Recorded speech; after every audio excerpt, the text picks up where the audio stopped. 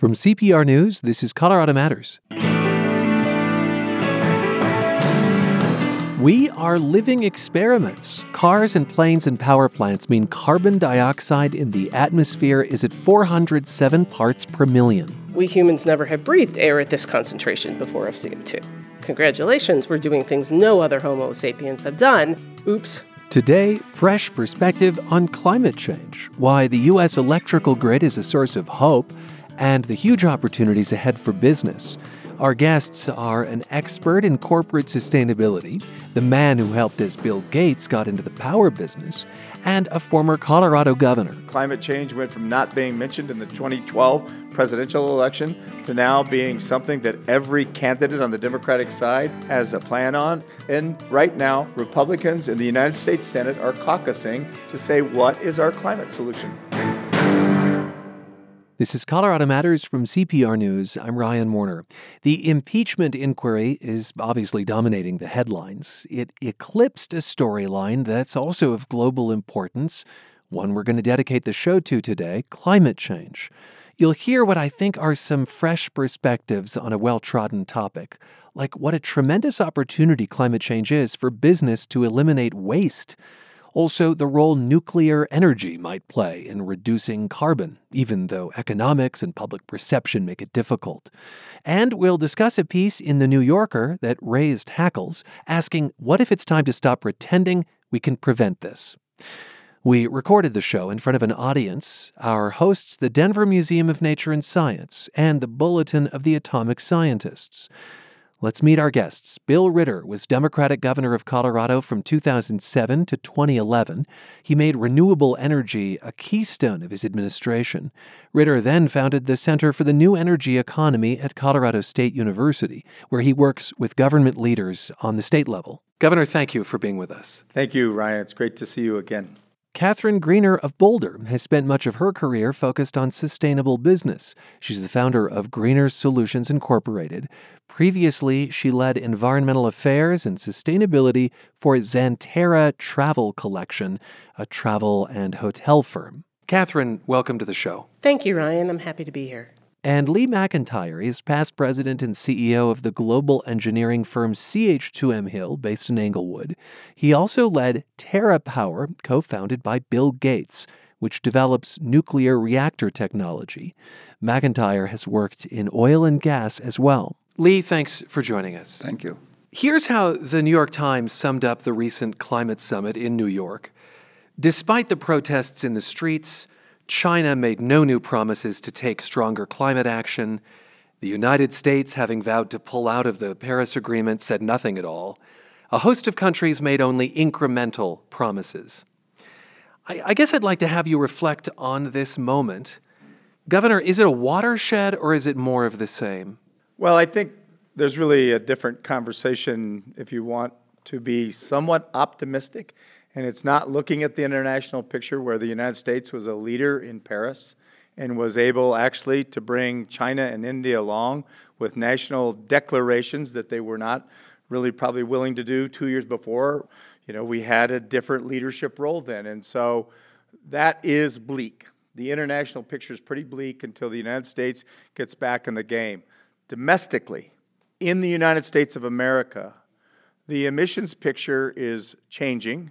And maybe not radically enough, but it is good news in the power sector. 90% of the coal that existed in 2010 or 2011 will not exist in 2035. So we're going to see a dramatic change in emissions from the power sector. And what it's replaced with will matter. What we choose, renewables and natural gas, some combination, is likely what it's going to be. But we are a country who has seen our emissions from our power sector reduced and really alone in that respect. So that's good news, right? That's different than the New York Times looking at this and saying, this is really bleak.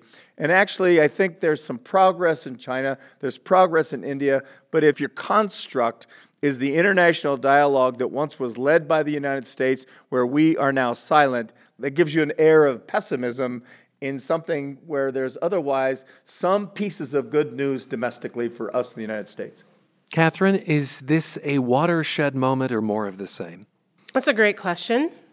And I can look at it only from, I guess, my lenses. When, as a problem solver, if there's a convening of individuals not solving problems, I'm not going to keep looking to them for solutions. I feel like you're speaking, perhaps, of elected officials. Well, I think it's also any entity that is not addressing this as an inflection point of innovation. There is so much going on at the individual level, at the entrepreneur level, and at the activist level where there are solutions. And I'm going to go to that heart space instead of a head space that's not solving solutions right now. Who has your attention? Who's doing that? Well, if you're under 30 years old, you have my attention for the most part. An individual came to my door. He was probably in his late 20s. And we were talking about climate change. And he says, I am choosing not to have children. And that had to be the 20th person of that age who said, I'm choosing not to have children right now because I can't bring a child into an unknown future. That has my attention. That level of commitment and passion will lead to ideas and solutions. Is that the right choice? Not having That's children? That's a personal choice. Mm-hmm. I can't say if it's right or wrong. But when I was of that age bracket, how many people in this room, when they were in their late 20s, says, nah, I'm not going to have kids because the world's too messed up? We might have had other reasons. Hands did not go up in this room. And that is a common conversation right now for people under 30. Lee, is this a watershed moment? Well, if you're talking about the conference in New York, I thought a more interesting moment was really the IPCC report that came out. The IPCC, the Intergovernmental Panel on Climate Change. It's loved by the people that are for reducing climate change, and people that aren't think it's a hoax, which is really disappointing that we have to have discussions on scientists, not on the value of the report or the data, which is where we should be arguing and debating, but they're hoaxes or they're brilliant. That's really sad. But it was very interesting. I actually read it. And I found it was very interesting. It kind of changed my mind on a couple of things because it talks about the oceans and the cryo areas, the frozen areas. Let me backtrack a little bit. In my talks lately, I've been explaining the difference between global warming and climate change to the room, saying there's two different things. One is global warming, and it's really clear that it's happening. And then you can debate why and all that.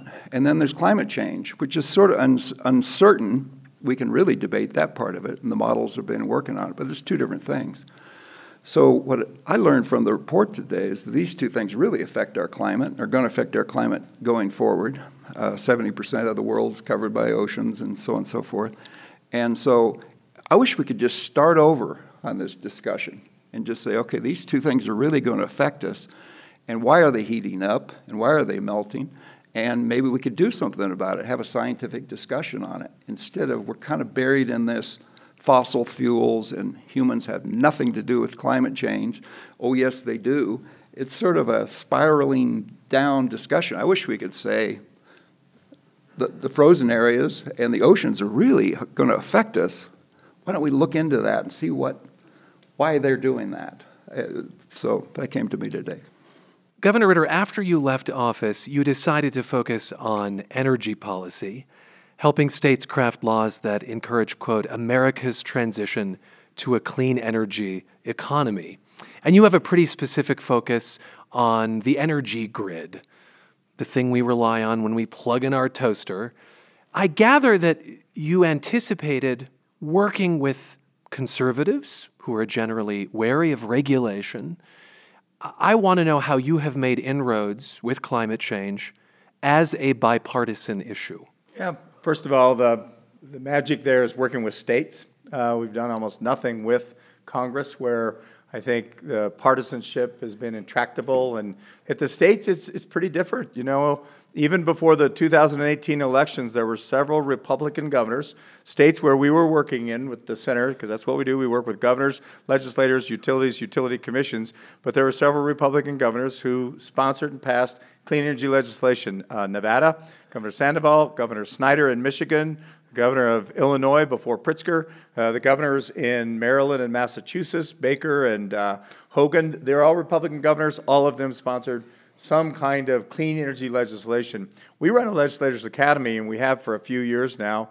We get funding from the MacArthur Foundation. We're adamant about having Republican legislators there. So this other group that I'm part of, the Energy Foundation, we fund this conservative energy network in America so that conservatives can talk to conservatives about clean energy policy. And they were very instrumental in those places I'm talking about, in Nevada, in Michigan, but also in holding back some things in Ohio and South Carolina. How does a discussion about energy among conservatives contrast with an energy discussion among Democrats? You've been in both. Well, interestingly, it's less about climate change, and it's a lot about markets. And, part of the mantra from conservatives is we want the market to operate. Well, the electricity market's been largely regulated since the early part of the 20th century, and so you have to get past the fact that it, by nature, is a regulated market. But anyway, if you don't talk all that much about climate change, or maybe not at all about it, and say, well, here's the deal. If you look at the levelized cost of producing coal without even accounting for the cost of carbon in the flue stack, and you compare that now to wind, to solar, to natural gas, you are non-economic if you're producing energy from coal. Almost anywhere in the United States, that's true. You're losing money versus those renewables. You are losing money. Renewables or renewables and gas, some mixture of that. The Navajo Generating Station is 25 years before the end of its useful life. It's in Page, Arizona. It's a major, maybe the biggest coal-fired generator in America. They're shutting it down 25 years early, Ryan. And it was 4 utilities that had a majority ownership that made the vote to do that. And what they said publicly is that they would lose $100 to $125 million a year running coal-fired generation instead of some mix of solar, wind, and gas. And interestingly, they made that decision without there ever being any price put on carbon. What is the picture in Colorado with coal? Well, Xcel provides power to about 2/3 of all the people of Colorado. They have decided to reduce their emissions from 2005 by 80% by 2030. They already had made decisions about retiring coal early, 2 plants in Pueblo. And while there is still coal-fired generation in Colorado, I think it's a difficult future for coal-fired generation. Tri-State is going through their own process now. In fact, Tri-State provides energy to many of the rural electric co-ops, so the smaller communities in Colorado. Independent power provider for co-ops. And they have a pretty heavy portfolio in coal. They buy a lot of renewable power, hydropower, but they know they have a heavy position in coal, and they're looking now at what that should mean. There's a real likelihood coal-fired generation in Colorado will go away altogether in the next 15 years or so. And so it's tough, right, because we have coal-dependent communities that are suffering because of this, but it is likely that it's going away and going away altogether. And in Colorado, is it the economic drivers? Is it the customers are demanding this? Is it both? I think there's some combination. So we had a big legislative year in Colorado where the Polis administration signed into law what they call a climate bill, and there is a desire to reduce our emissions across the sectors by 50% by 2030. What does that mean across the sectors? All sectors, the transportation sector, the built environment, the industrial sector, and the power sector. And the deal is they're going to ask more, I think, of the power sector than their 50% because it's going to be really difficult to get the same kinds of reduction from the transportation sector or even the industrial sector. And so you don't want to ruin the economy in Colorado, but with that kind of a focus on reducing emissions, there's a real need in Colorado for the power sector to look at 2030 and understand they got to get beyond 50%. And Xcel, like I said, is going to go to 80%, but I think you're going to see most of the power sector in Colorado think about their 2005 emissions and try and get to some big number like 80% reduction by 2030. I wanted to comment on coal real quick, too. I agree with what the governor said. Coal isn't high on my priority list anymore because I think it's going out in the U.S. and some parts of Europe is going out of business. And by the way, I think coal ought to get a medal because coal made this country very rich because we've had incredibly cheap electricity for all of our lifetimes. And before that, first it was hydro, then it was coal, and now it's kind of switched to gas and renewables. So coal is going away. Lee McIntyre, former CEO of CH2M Hill, the global engineering firm based in Englewood, and former CEO of the nuclear reactor company TerraPower. Our show is dedicated to climate change today. During Climate Week, we recorded a conversation at the Denver Museum of Nature and Science with some big thinkers on the topic. Let's hear more now from Catherine Greener of Boulder, an expert in sustainable business. I understand you use an expression, the only person who likes change is a baby with a wet diaper. It's a Margaret Mead quote. A Margaret Mead quote. Yep. Have you found ways to get people, business, excited about change in the face of climate change? So if you think about change as an opportunity, how many of us really enjoy writing a long memo on a typewriter? Now, do you remember, I'm looking, when we first had word processors? Oh my gosh. When you were able to spell check came into our lives. We look at that typewriter now as a relic on our shelves, but we didn't hold on to the typewriter business, and we embraced the change because it had benefits for our lives. So when I work with companies, I show that they have an opportunity to innovate. And I usually start, and I come out of the industrial sector, and I love manufacturing. And back when I started looking at the world this way, they called it just-in-time manufacturing, and it became Lean and Six Sigma, and they named it all sorts of really cool things. But we identified waste. And waste is expensive. As a business owner, you pay for waste, and you pay for it usually more than once.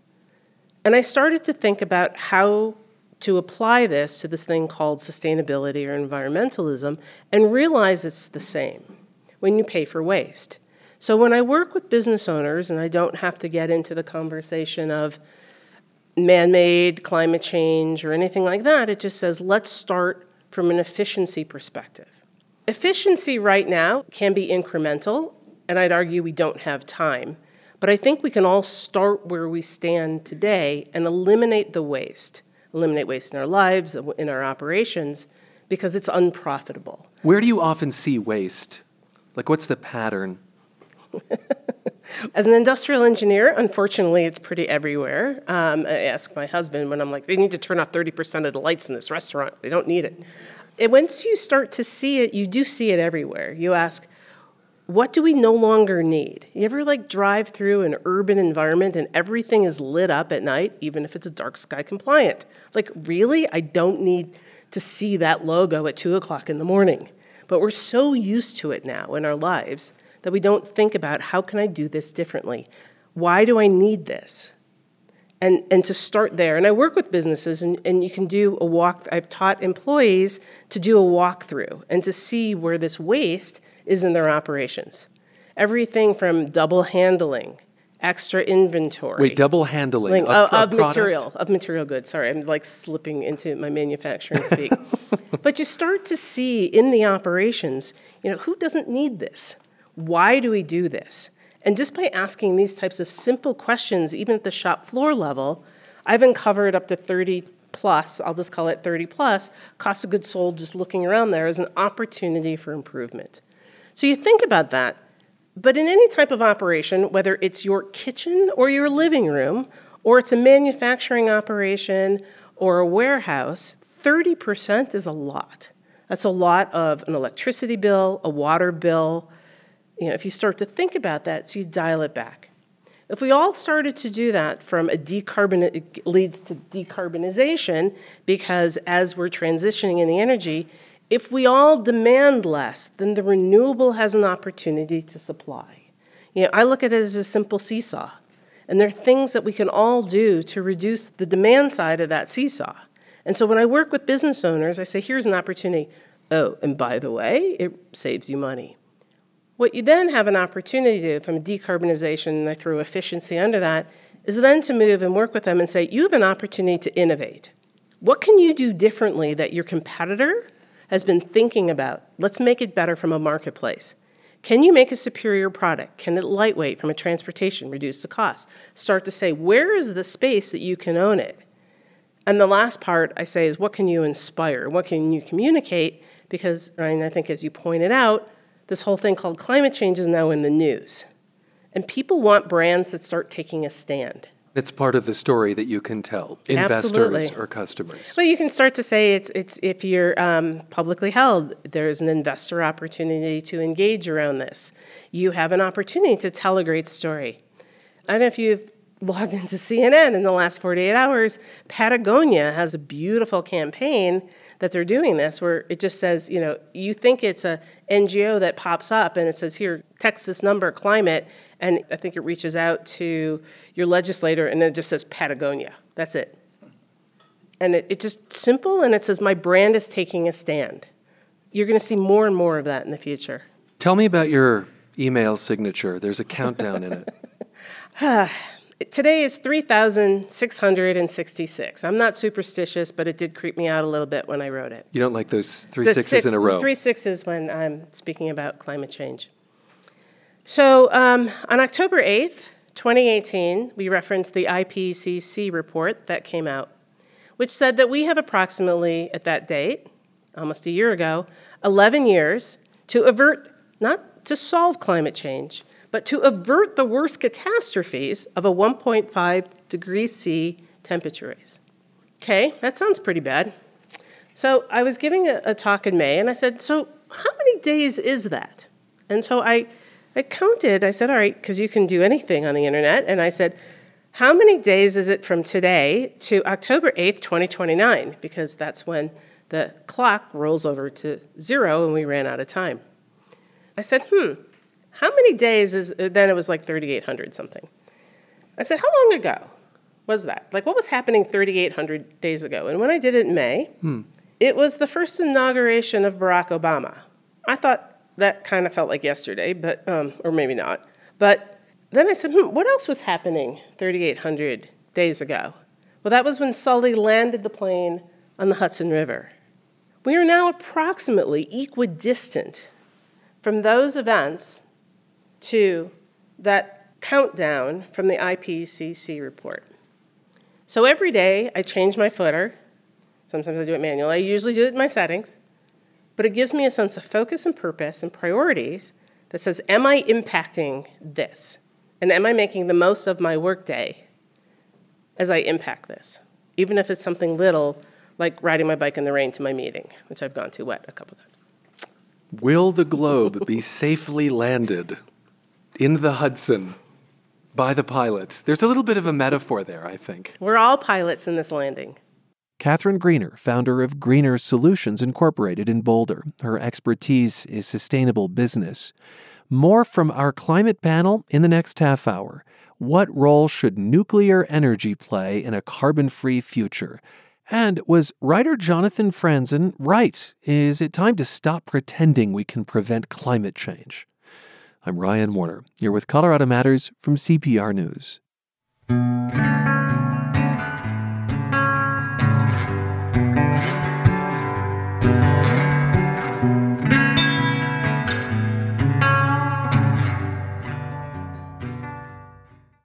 You're back with Colorado Matters from CPR News. I'm Ryan Warner.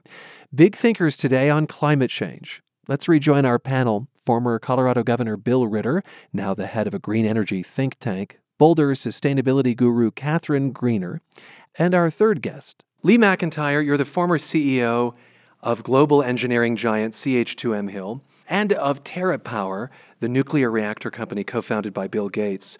You've worked in engineering and energy for much of your career, including design and construction for oil companies.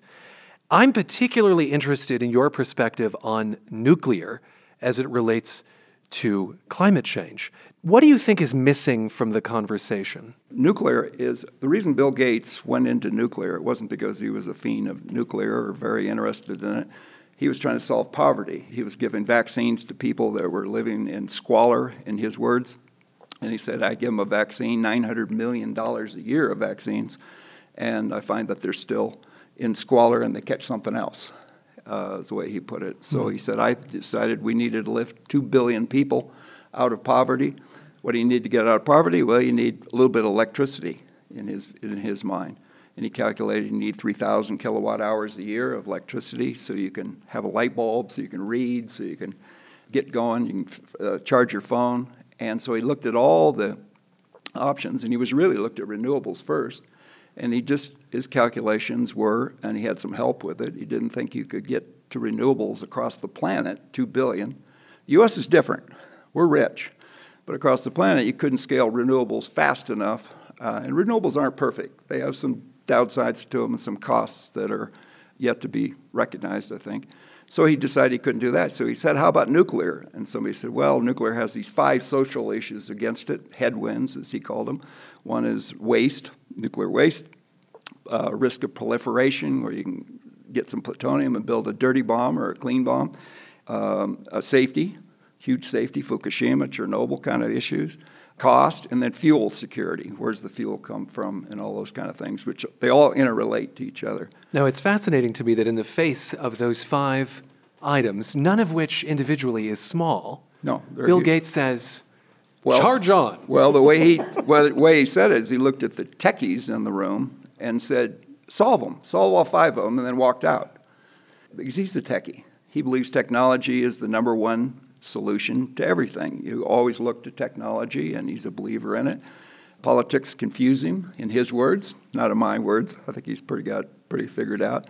So he said, you solve it, and the company did. We hired a bunch of nuclear physicists, which theoretical physicists, by the way, they're all in their 30s, or under 30. After your time you're 30 years old, you're burned out and have to become applied engineer. Newton did all his work when he was 26. Einstein did all his work when he was 24. So nuclear should be a part of the mix, in my estimation. Now, it should be a part of the mix, you say. You talked about it being able to lift people out of poverty. Why is it important in the face of climate change?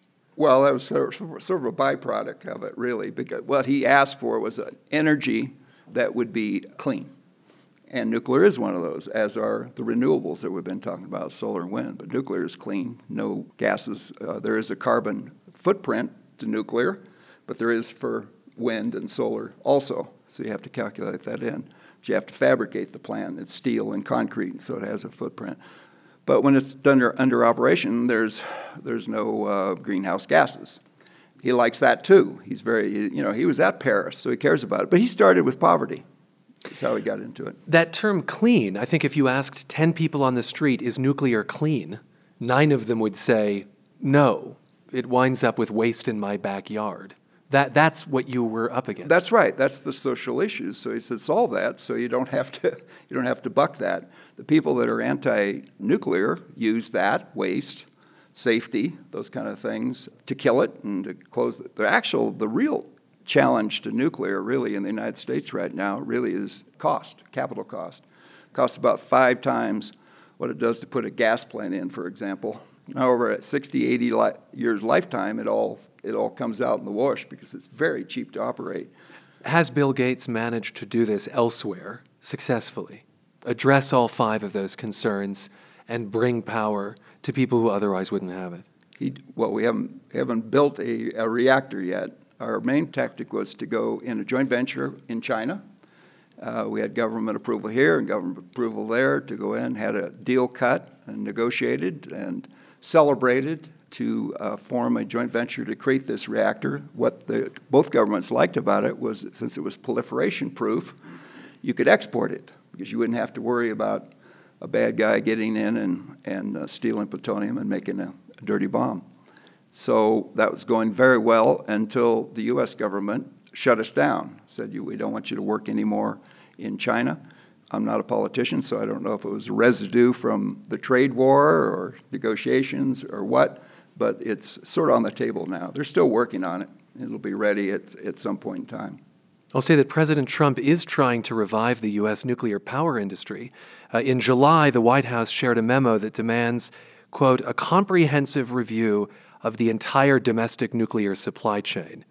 And the memo says the U.S. imports approximately 93% of its commercial uranium. Governor Ritter, what are your thoughts on nuclear? Is this a part of the conversation that you hear among the states? I think Lee was right in saying the big impediment is cost. So at the state level, states that have looked at nuclear, there have been a variety of approaches.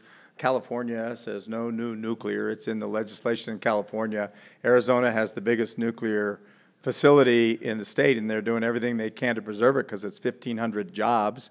But over time, they're probably going to have to subsidize that power if you compare it to the other kinds of power that's there, Illinois passed clean energy legislation, subsidized nuclear, and then New York passed legislation and subsidized nuclear all as a part of it because of its expense. They were way into cost overruns at the very beginning. It took $1 billion just to study the Georgia facility they were going to build, and so they ended that. They ended construction costs. Construction costs after not operations. After Fukushima, but they're still building a nuclear facility. There's one nuclear facility I think being built in the United States in Georgia.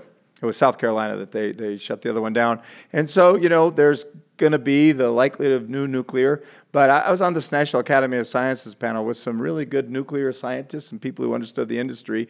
And I think, what they would say is as long as there's not a price on carbon, nuclear has a real disadvantage to natural gas, like a really serious disadvantage, especially if you look at a 20 or 30-year investment horizon. But there is also a real social license to operate issue on the storage issue. And all of the nuclear waste in America is still stored on site.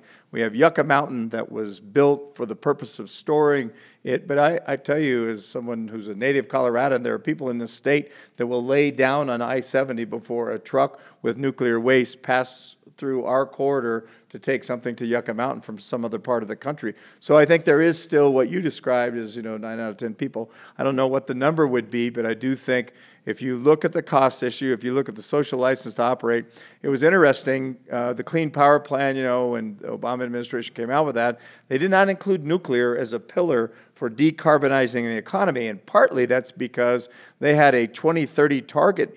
Your first plan was going to be due at the latest in 2018. You could not permit and operate a new nuclear facility in that 12-year period, so you couldn't use it as a state implementation plan to hit your target. So all of those are part of the mix. Would you have used it if you could have? I think nuclear is a part of our future. It's about 20% all of our power now. And I think that if we decarbonize over time, if we're serious as a nation about it, serious as a world about it, that nuclear is going to be a part of it. But there's a lot of people who still talk about different technologies than sort of the present cool water reactor technology. And I think is part of the hope that there's something that could be both politically sold to the people of this country and also when it failed would not fail catastrophically to the extent it failed. And those are all things that I think are still in the mix. We do some work in Rwanda from CSU, so I know a lot about it, and I lived in Zambia for 3 years, a lot about people without any power at all and the differences in their quality of life when they have no power into their home or into their community. And if you could solve that through nuclear, that would help. But I also think that's central generation where you're going to have to build a bunch of transmission lines, and that may not be the solution for a big part of the impoverished world either. I think we've determined that nuclear is not as sexy as windmill, renewables. So I agree with that. But the point here, of course, is that it's one thing to build a plant. It's another question, how you get the power from the plant to the people. And that's no small question. But that's true with renewables, too. That's a challenge. The wind doesn't blow in populated areas, so it's a challenge. Yeah, it depends on how big of a problem you're trying to solve. If you try and solve the whole problem, yes. But in parts of Africa, what we're working with are microgrids, solar panels, fairly cheap, batteries. They have their own issues. There's no doubt about that, but it still can be 15 or 16 hours of power where there's productive uses in communities that have zero power right now. Before there's a nuclear solution for them, there are things we can do for impoverished places around the world that actually can make some marginal, and I would say a significantly marginal difference. I agree. Catherine? The governor brings up a really good point about our opportunity to innovate and reinvent everything. Like, we make power in really big, well-constructed plants, and then we ship it really far places. But what we're seeing with technology is the opportunity to create the power where you use it. And all that waste, whenever on that summer day, if you were riding your bike as a kid and you heard all that buzz along the power lines along the road, that's waste. That's lost energy along the way. If you have an opportunity to go up to Trail Ridge Road at Rocky Mountain National Park, there's an example of a microgrid. Working with the Park Service and Terra Parks and Resorts, put in a 64 kilowatt solar panels. You can see it if you come up Fall River Road. This was a firm you worked for. This was the company I worked for, is Antero Parks and Resorts, but working with the Park Service, we had an opportunity of a microgrid at 12,000 feet. It was still tied, so it's grid tied to the generators, but it was meant to work, so there was no transmission, just an opportunity to show that the power was being made when the sun was shining. The sun shines a lot. It also has involved battery storage. We haven't really talked about the opportunity for batteries, which is an important part of creating the power where it's made and using it. And it's a smart inverter, so it knows when to use it from the solar panel, when it might be a storm up there and we still need a little bit of generator if the batteries are tied up. But it's an opportunity to rethink how power is made and used, being back to that supply and demand. And I think that there's a real opportunity in these remote locations, especially as the cost of wind plus solar plus battery starts to take a nosedive and it becomes a lot more economical. And we don't hear those buzzing electrons along the way. It was the biggest story in the country until that whole impeachment topic came along. Last week began with climate protests, a big UN summit in New York, and we're continuing that climate change conversation on today's show with a panel hosted by the Denver Museum of Nature and Science and the Bulletin of the Atomic Scientists, recorded during Climate Week. My guests are former Colorado Governor Bill Ritter, who now works on state energy policy, sustainability consultant Catherine Greener of Boulder, and former CEO in the energy and engineering spaces, Lee McIntyre. This next question is a choose-your-own-adventure. I have a question that's doom and gloom. We're going to get to it no matter what. And I have a question that's optimistic. What do you want first? I'll take doom and gloom. You'll take doom and gloom. All right. The novelist Jonathan Franzen recently wrote an article in The New Yorker that got people really heated on social media. The piece was called, "What If We Stopped Pretending? The climate apocalypse is coming. To prepare for it, we need to admit that we can't prevent it." I'm not sure the climate change apocalypse is coming now because the models aren't clear enough. But I am very concerned that we won't be able to keep under this arbitrary number, 1.5 degrees, from pre-industrial times to now, because the U.S. isn't the problem. All the things we've been talking about today is all the innovation and the creativity and the money that we have to invest. The U.S. has really done, and we're wearing sweaters and we're turning our thermostats up and down and putting insulation in our houses. But I just did a little study on India. Guess what they're going to burn? Coal. A lot of friggin' coal. Indonesia's the same way. China's the same way, different economic development stage. They're going to burn a lot of coal. They got 256 coal plants under construction and 56 nuclear plants under construction. And they're all tend to be gigawatt each plant. So the arithmetic there doesn't. Those curves aren't going to cross for a while. So I really like what the U.S. is doing. What do you think, Governor Ritter? What if we stopped pretending the climate apocalypse is coming? To prepare for it, we need to admit we can't prevent it. Yeah, so I read that article and I really disagreed with a premise inside that article is that at the time that we hit 1.5 degrees, there's nothing more we can do about climate mitigation. And that's really wrong.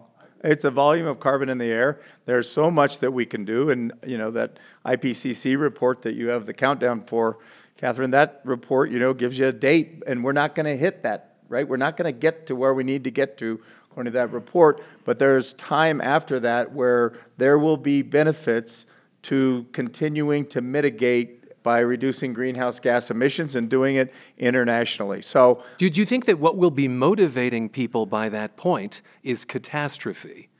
In other words, is there a quickening that happens the worse the storms get, the higher the temperatures get, the drier the droughts get? Yeah, it's interesting and maybe coming from the perspective of a person who served in public life, I do think the political conversation has been very unhelpful. And so I think there are some things happening where the political conversation is going to change from things being pushed up. And I think that could increase in a fairly dramatic way our efforts to mitigate. I'm not sure I know what you mean. I think that they're millennials who think about this all the time. I think climate change went from not being mentioned in the 2012 presidential election to now being something that every candidate on the Democratic side has a plan on. In some places where they poll this, it's somewhere in the top 3 and typically the top 2 issues. That was not the case 10 years ago. And so right now, Republicans in the United States Senate are caucusing to say, what is our climate solution? There's no place where Republican senators disagree with millennials more than the issue around climate change. But leadership on the part of the United States is the only thing, I think, that's going to keep us out of the gloom and doom, and that leadership's got to come from a solving of the political problem, the political wedge that's existed, and that's going to come, I think, from the Republican Party deciding this is a pretty important issue to the American people, and we have to have some solutions for it. All right. Catherine, to this question of whether Jonathan Franzen has it right. Sometimes it depends what day you ask me if I'm optimistic or pessimistic. How about this day? How about this day? I'm a little of both. Probably I lean more optimistic because in the end, we are all people. When I got into this work in the late 90s, I didn't even know how to spell environmentalist. And I came at it through interfaith work.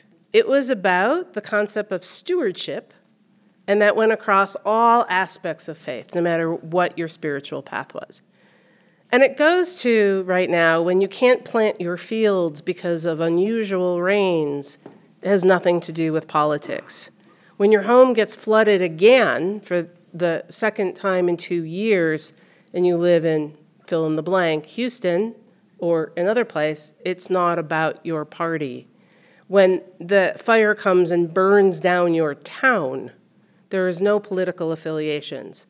And in fact, I'm writing a country song, and I don't listen to country, with a friend of mine who's also an industrial engineer. And we started off with the expression, this isn't red or blue, this is about me and you. Would you sing it a little bit? No, I can't sing. But do you have a tune yet? Not yet, that's her job. She sings. Okay, give us the lyric one more time. It's not about red or blue, this is about me and you. And that's really where I get optimistic, because I think the human spirit, when we come together and hold hands and solve problems, we don't literally have to hold hands, we can do things we never thought we could tomorrow as we sit here today. And that's where I get optimistic. I put my engineer hat on and realize that change is not linear, it's logarithmic. Temperature rise, it's a biological system that's like increasing. And so it's really important that we intervene in a system and think about this. That's where I get a little bit more pessimistic. And it makes me very, very sad because those of us in wealthier nations will be able to adapt better. And as we draw bigger boundaries around where we live, that makes my heart break even more, because this is about me and you, not me and you only where we live. So that's where I get a little bit more pessimistic, because these are runaway systems that we've never studied. The scientists tell us, as we take a deep breath in, the last time we humans never have breathed air at this concentration before of CO2. Congratulations, we're doing things no other Homo sapiens have done. Were we at 410 parts per million CO2? Oops. And I use the parallel to, if you're at the top of Vail Pass heading into Vail and realize you don't have brakes, the last thing you do is step on the gas. And we can look at our CO2, or like we're burning through our carbon budget, is like we're stepping on the gas. So even if we took our foot off the gas, understood it, and tried to slow down so we understood the systems and we can prepare for it, I get a little less pessimistic. But we don't know what we don't know. And that's the scary part. Well, Lee set this up perfectly for us to end on something optimistic then. Good choice, Lee, on the Choose Your Own Adventure. Would you each tell me something that you have encountered that gives you hope in the face of climate change? Well, during the Nixon administration, I observed a Republican administration and Congress at that time for 2 years passed the Clean Water Act, the Clean Air Act, created something that became the EPA. So the fact that we've split now between Republicans and Democrats, whether climate change is real or not, is just absurd and very, very disconcerting. It's the opposite of joining hands and working together on the problem. But that's something I observed, so it makes me hopeful that some leader could emerge that could get us all to be talking about the science of it and these logarithmic curves.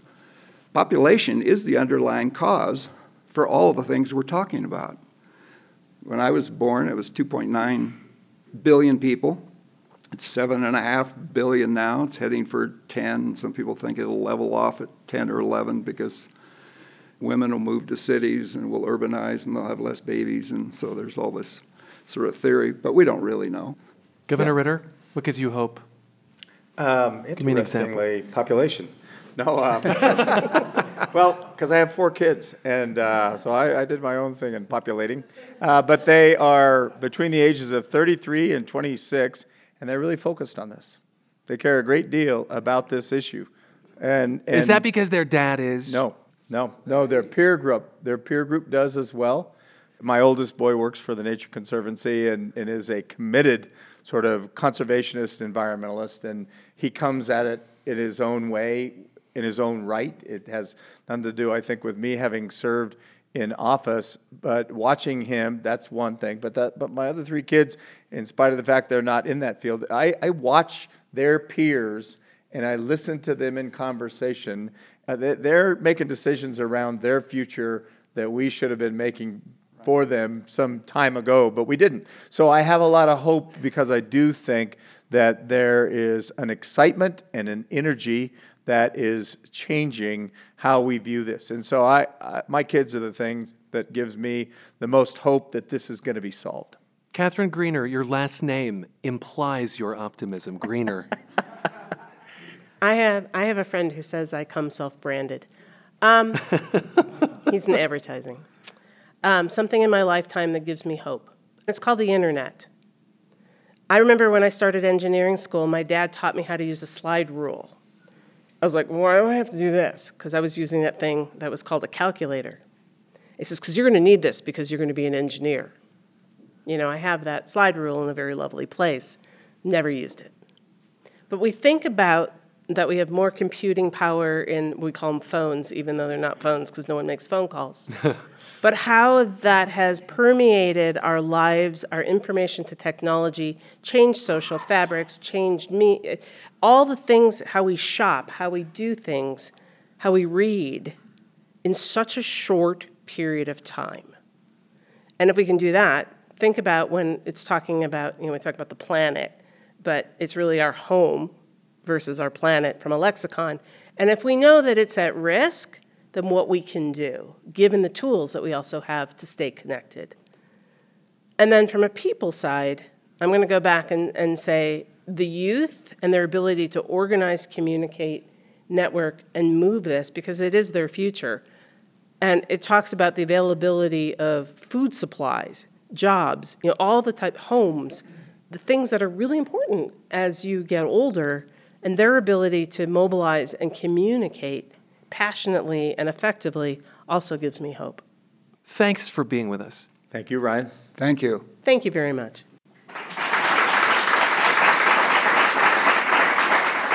Catherine Greener, Bill Ritter, and Lee McIntyre on our climate change panel, recorded at the Denver Museum of Nature and Science during Climate Week.